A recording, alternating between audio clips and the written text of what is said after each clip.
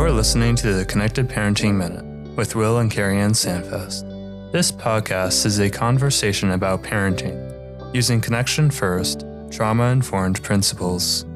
Because when you lead with connection, everyone feels seen, which is the foundation to a more peaceful home. This podcast reminds you that you don't have to be a perfect parent, but we can all get a little better, one connected parenting minute at a time.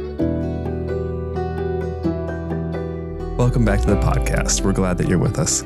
My name is Will, and joining me is my lovely wife, Carrie Ann. And we're glad to have a chance to chat tonight. Absolutely. We wanted to chat about this concept of what to do when your child is pushing your buttons. This was recently a question that was asked of Will here when he was on the parents panel, dad's panel actually, at the Tapestry Conference last year.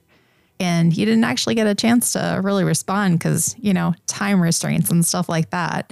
And so we thought we would try to tackle that a little bit and talk about what that actually looks like and what do we mean when we say a child's pushing your buttons. I mean, I don't have any buttons, but what about you, Will? Of course not. It's probably just me, though. Hopefully a few of our listeners can relate to me on this one. But it's a common question. I mean, it's a common situation that I believe a lot of parents face, is where you feel like your child is doing stuff and it just drives you up the wall. And, the people that know us best know exactly what drives us up the wall. Whether they do it on purpose or not. I mean, it really can be this thing that, we'll dive into it a little bit more in the podcast here, but when your buttons are being pushed, you know it. Mm-hmm. So what is an example of what that might look for you sometimes, Will? Well, for me, I've kids that get grumpy around food can be an issue. We have a couple of kiddos that struggle to eat what they've begged for, or whine about what's being served, and 5 minutes later want a second helping of it. They spit out the food after they take it. They throw away, 2 servings of the food and then ask for a snack 5 minutes later. Yeah, that's my favorite. Lying is a big button for a lot of people, especially kiddos that come from trauma or from other hard places. Lying was a survival skill. And so, that's something that some of our kiddos are really good at because they had to be. Well, and it's interesting that you say that, because that is a lot. I'm on a lot of parenting forums, especially for adoption and foster care. And that is definitely one of the overwhelming themes that I hear and I can relate to super well, is that piece of lying. Like, my kid is lying, my kid is stealing, and you just don't know what to do. You're just so completely deflated. Mm-hmm. And again, that comes back to what are your buttons? But I know that one of mine tends to be it's just a stupid little thing, but when I'm trying to do something nice for my kid and they are anticipating that, or they guess it ahead of time and don't give me the opportunity to be nice to them without them asking for it. It's so dumb, but let me tell you, that one really gets to me sometimes. Kind of like you put the effort into being nice to them or trying to surprise them, and then they just suck all the joy out of that by guessing it or something. Yeah, no, it's kind of a real thing. And I've been noticing that a little bit more lately, actually, about myself. So what are some other common buttons that parents have or that have experienced? There's food, there's whining about chores is another one that can be big. Mm-hmm. Getting our kids to clean the kitchen. We don't know anything about that. And in case anybody wasn't really doesn't know me at all, I have tons of buttons. So I was really just joking earlier, just to clarify, because I've got lots of big buttons. I think we all do, and that's okay. And I think that's a big part of it too. As we talk about, well, what does that look like when my kid is pushing my buttons? There's inherent in that question is self-reflection. And I think that's a huge part of this whole thing of connected parenting, is being aware of ourselves, of what triggers us, of what motivates us, what we're passionate about, all those sorts of things. The better you know yourself, I think the better you're able to parent your child. Yeah. So it's you're kind of saying that maybe I'm the grown up in this relationship and should probably act like the grown up in this relationship. In the parent-child relationship. The responsibility of acting like adult falls squarely on my shoulders, not on my kids. Darn it. That means your shoulders, not mine, right? That's probably what that means.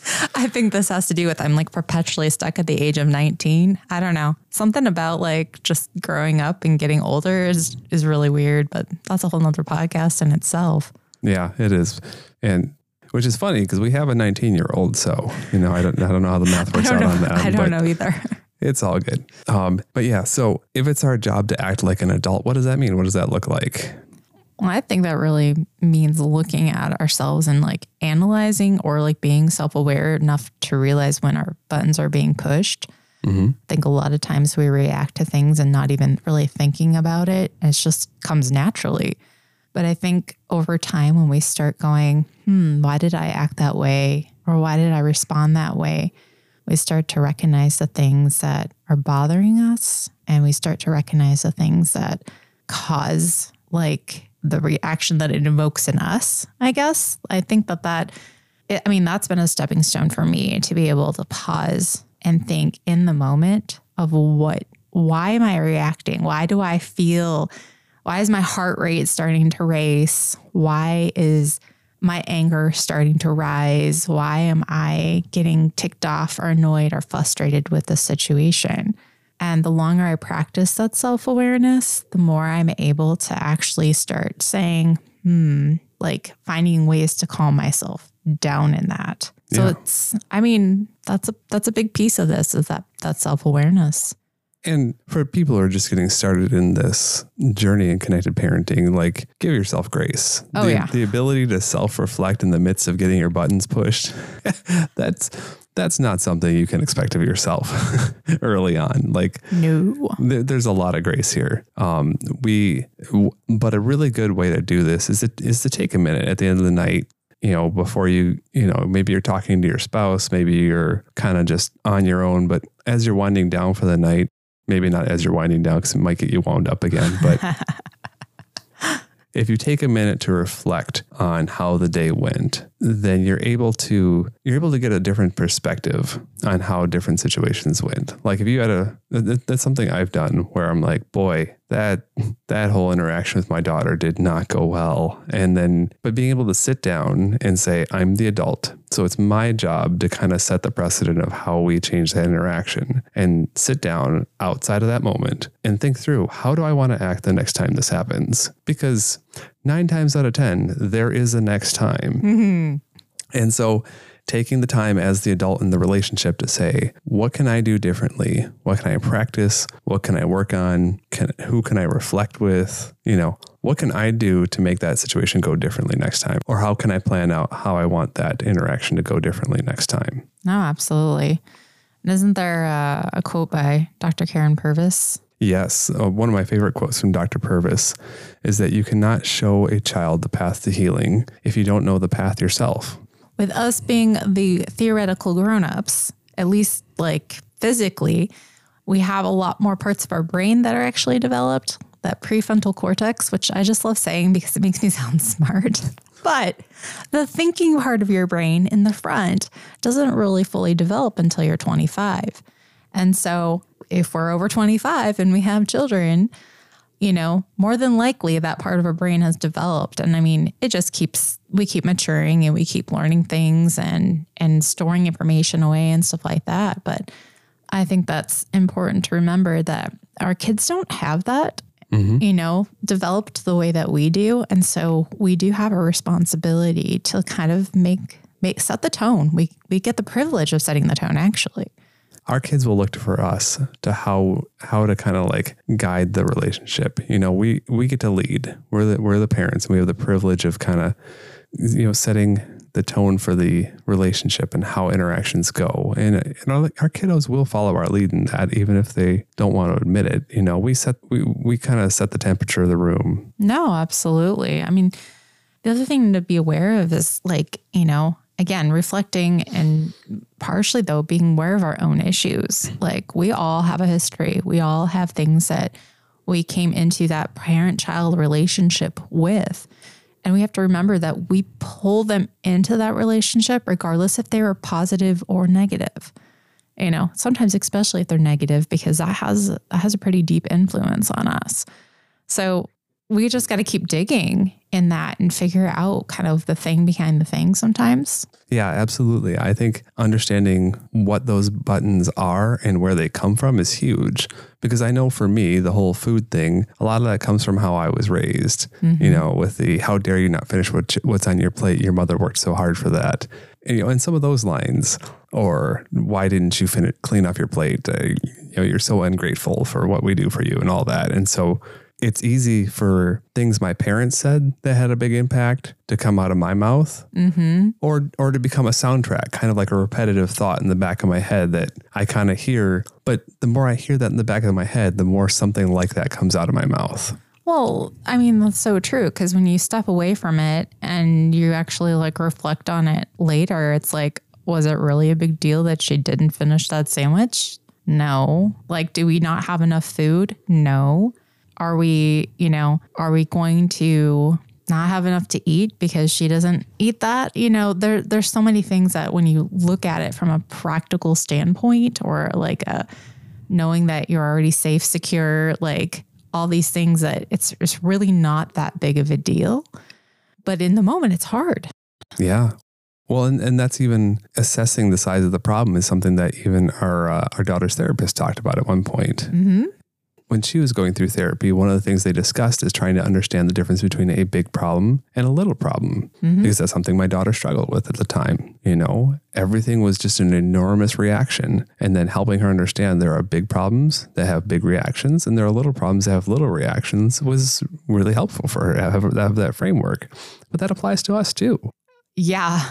I mean, it really does. Like you're saying, like, is 2 pieces of bread and a piece of meat that big of a deal? This is probably a little problem. Like, it's frustrating, and we're trying to teach our kids not to waste food. And there are practical reasons behind that. But is this actual situation worth going into thermonuclear war? Is it a hill I want to die on? Yeah. Not over 2 half-eaten pieces of bread and a piece of ham or whatever's on that plate. It's right. But it's triggering. And again, and like we said, like Dr. Purvis says, you can't lead a kid to the healing if you don't know the path yourself, which implies that you're on the path to healing. Right.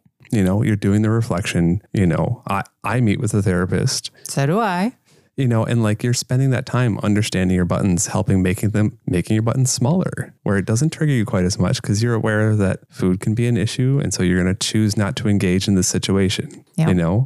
At the dinner table, for example, in a practical thing, sometimes when one of our kids is having a food issue at the dinner table and I'm getting a little triggered, sometimes I just need to just close my mouth and let you handle the situation. Right. Or vice versa, because that's something too. Thankfully, we have the kind of relationship where we kind of paddle back and forth sometimes on that. And it's kind of like, I know I'm having a hard time, and that kind of brings you out and like, all right, I got this, and vice versa. And that's a beautiful thing that you can do as a parent. So if let's hit a couple of practical things that parents out there can do when they're feeling triggered by their kiddo. Oh, for sure. And that's one of them right there is, ask for a timeout. If you've got a spouse, be like, I need you to take this. I need a second. Yeah. And talk about that beforehand, see what you guys are willing to work out between the two of you, but remember that you're always on the same page, or you always need to, kind of present a united front.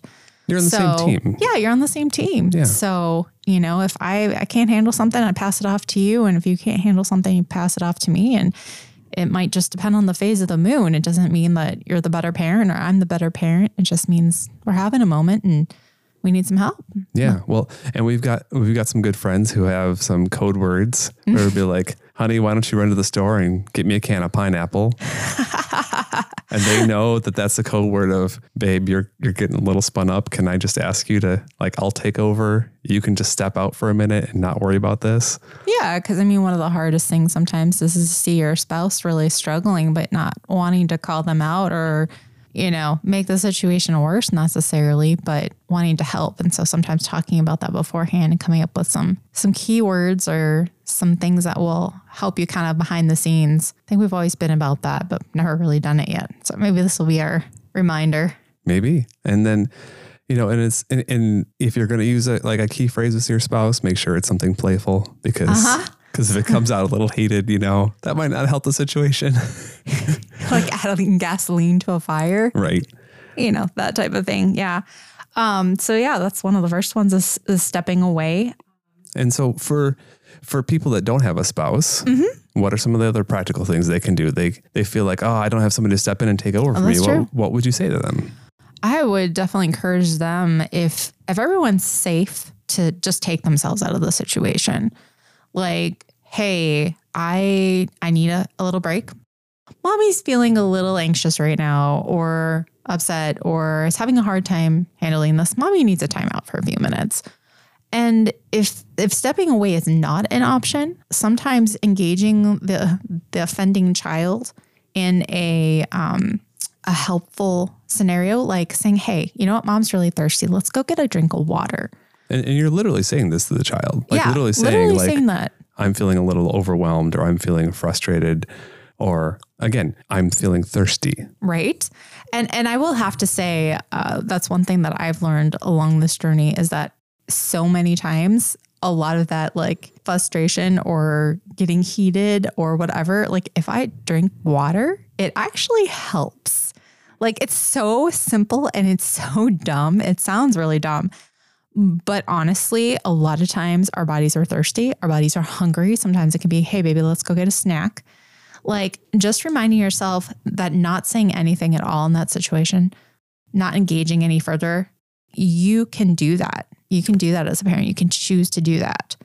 And that's something that we would be happy if our child modeled for us. Right. If we were both getting heated and our child said, Mom, I'm really upset. Can I have a drink of water? When I'm in a good place, I'm like, yeah, let's do that. Let's both get a drink of water and we'll come back and talk about that in 5 minutes. It's okay. Yeah. The world's not burning down. If it's a safety issue, it's a safety issue and you need to handle that differently. Right. But the situations we're talking about where a kid's pushing your buttons, it's not typically a safety thing. No, that's true. It's typically an annoyance. It's typically a littler thing. And saying, you know what, I need to step out and I need to cool down right now because I know that I'm upset is a sign of maturity. And it's something that we as the adults need to model for our kids and take that burden off of them so they don't feel like they have to like tiptoe around us because that's not fair to them. No, that's very true. I think one thing that's also helped me, and it's kind of this little tricking my brain. I'll just call it that. It's tricking my brain. Is I'll ask myself, would I talk to a friend like this? Ooh. Would I talk to my child if my friend was in the room? Like there's a very real piece that sometimes we feel so comfortable in our homes with our children present that we are not afraid to kind of just let go, which is not a bad thing. We should feel comfortable in our own homes. Yep. But not to the extent that we're just unleashing the angry mom or the angry dad on our kids when they don't deserve that. So just to recap, some of the practical things we can do are tagging out with a spouse, having a code word with your spouse to give them a kind of like the free pass to step away. You can literally say to your child, can we come back to this? Because I just need a minute. You can have your child come with you. Say, I need a drink of water. Why don't we go get one together? Or can we go for a walk? And I think one of the pieces too is just being honest with your kid. Like, mom's having a hard time right now. Like, it's not their responsibility, but allowing them to see that you notice that you're frustrated or angry or having a hard time, I think is a good learning tool for them. Because a lot of times if we don't see our parents vulnerable, we have a tendency to think, well, they're these perfect people, even if they're not, in kid world, like my parents are the epitome. And then as adults, they kind of go, whoa, hold on a second. My parents really screwed up, but they didn't like call it out and they didn't apologize for it, which is a whole other episode of the podcast. We will cover that in an upcoming episode. We absolutely will. Should you apologize to your kids? Ha ha ha. Stay tuned for further episodes. We appreciate you tuning in tonight and spending a few minutes with us discussing this topic. Feel free to reach out if there are topics you'd like to hear us talk about on the show. We love answering listener questions or discussing topics that are on your minds. And so we thank you for tuning in. We really appreciate your attention. Remember, you don't have to be a perfect parent, but we can all get a little bit better, one connected minute at a time. Thank you so much for listening to my mom and dad's podcast. It means a lot to me. Make sure to like and subscribe on the way out. For more parenting tips or to connect with us, check out the Connected Parenting Minute on YouTube, Instagram, and Facebook. Or you can send us an email using connectedparentingminute@gmail.com.